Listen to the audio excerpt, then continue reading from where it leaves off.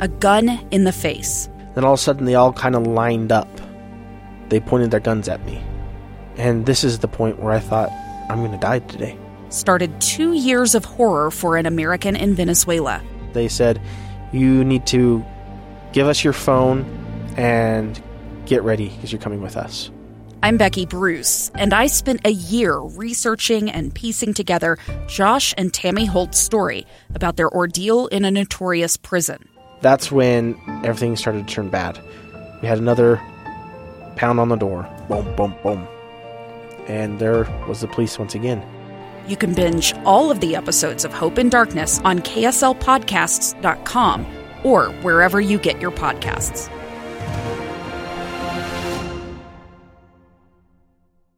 Inside Sources. Next is Now.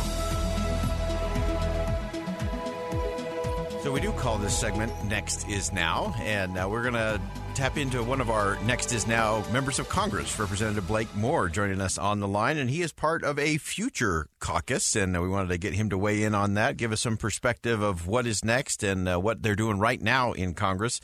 Congressman, thanks for joining us today. Absolutely. Always a pleasure to be on with this generation's Walter Cronkite, I believe.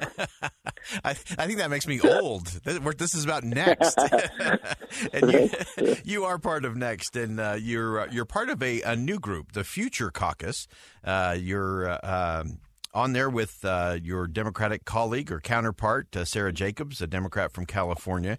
But tell us just a little bit about the genesis of this Future Caucus, that we're really looking at millennials and what that means for the country. Yeah, I think one thing that's really neat about it, it was chaired, or Governor John Huntsman Jr. was a part of it, and maybe setting it up to some degree a while ago. It's a group that is. There's several. So there's several bipartisan groups that are back there, and I've been able to interact with a few of them, and I'm excited about that side of it. What I'm really excited about this particular one, I'm going to be sort of hyper-focused on a few issues, and I met with the Democrat co-chair, and I think she's got a particular issue she wants to be focused on, and I presented some ideas on my end, and then we have a joint issue of just overall modernization of our policy work and legislative process.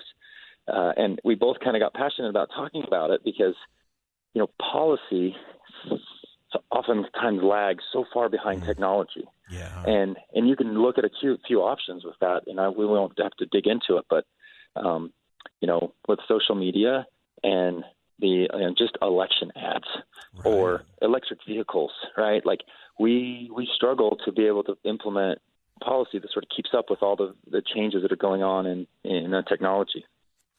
One of the things that I really love about this Future Caucus is that it's not just about having younger members of Congress. It is bipartisan. And in addition to going after certain policy goals, you're also really looking at how can we change the dialogue? How can we elevate the conversation there in Congress? So tell me about some of your work there, some of the things you hope to accomplish in this Future Caucus as it relates to the rhetoric and the tone in our nation's capital. Anyway, obviously, the freshman members had a pretty tough and pretty unique first week. Yeah. And there's residual effect with all that. Also, protocols that take place for COVID, and just the inability to really interact, even from orientation. I had heard from other members that are more veteran. They're like, that orientation time is a really awesome time because you get to interact and get to know people.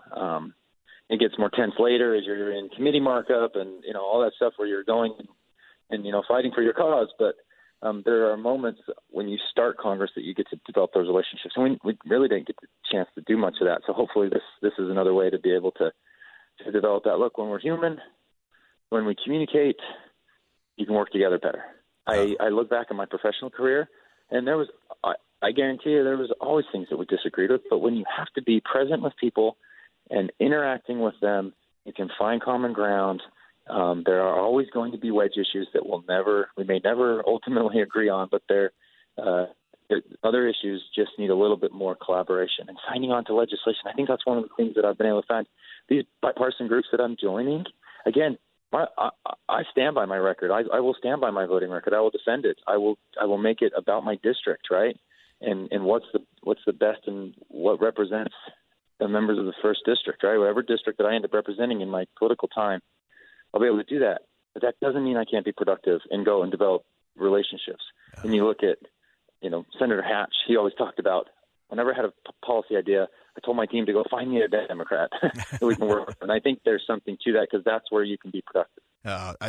I'm so glad you raised the orientation issue because I saw that as well. The orientation was always such a unique period to everybody's learning, everybody's new, everyone's getting lost in the tunnels underneath the Capitol trying to figure out where their committee room is. And there's all of those things that actually do bring you together, again, across the political divide to build relationships. That's real critical. And that's not one of those things we would have thought occurred because of the pandemic, but it has even impacted Congress in terms of making those connections and building those relationships. So as you look at your project here, and as you look at the there was very little. There was very little of that. Yeah. So as you look at how you move it forward, then getting to some of the policy, I know one area that you are deeply concerned about, and it's one that I think both the left and the right have struggled with, and that is dealing with our debt and deficit spending. It's exactly right, and no particular party has the authority on this right now. I can see what the Republicans' framework was and plan was in 2017 to get growth in the economy with the jobs and the Tax Cut and Jobs Act. The next step would have been entitlement reform, like they did back in a very bipartisan way back in 1997 with John Kasich and Gingrich leading the Congress side, the majority, and then Bill and Leon Panetta on the administration side.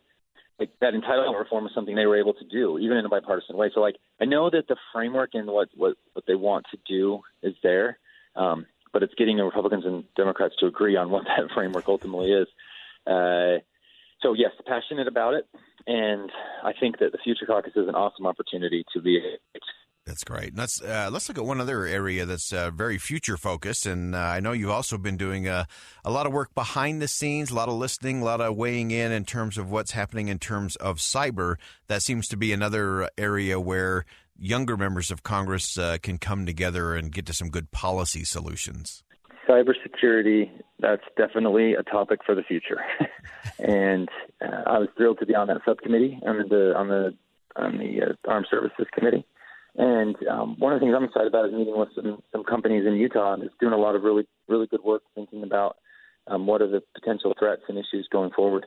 This is one of those issues that does not just touch the defense-related committee. That's the committee that it will be about.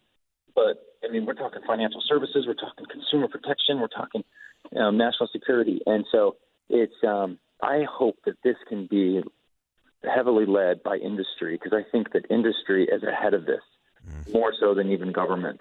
And I'm wanting to embrace that side of it, to be able to engage with experts, because I'm not an expert on this. But what I will be able to do is hopefully represent them, bring their input, and then apply to what we want to ultimately accomplish. It's a brand new subcommittee, so the key thing is to identify what we want to accomplish and how we go about navigating that.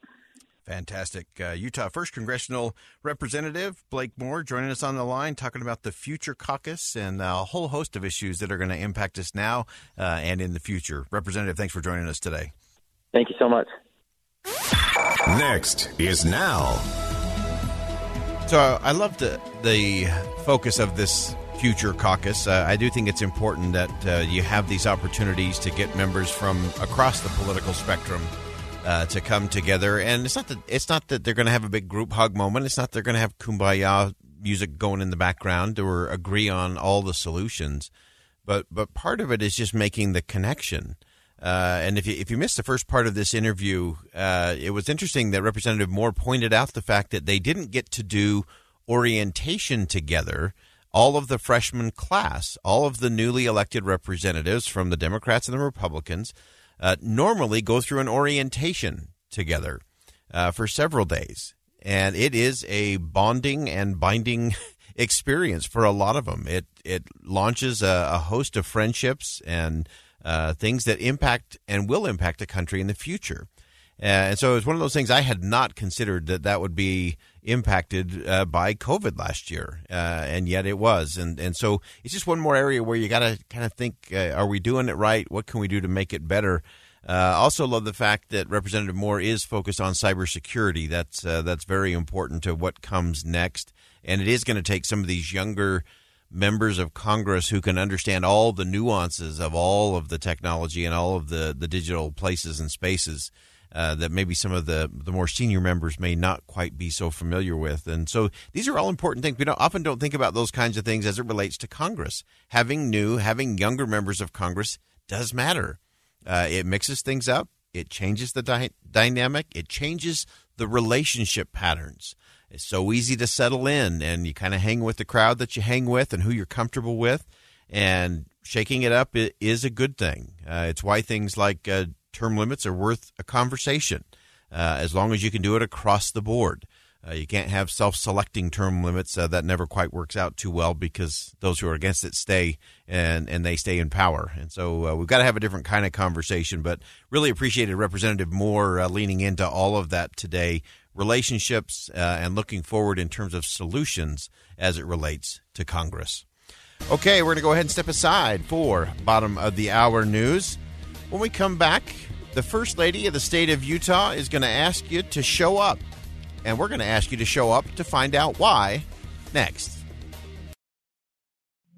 2 years ago, Americans watched in horror as a crisis unfolded at the Kabul airport. She was tear-gassed and beaten. Images of thousands desperate to escape Taliban oppression filled our news feeds. More than 80,000 Afghans made it to America.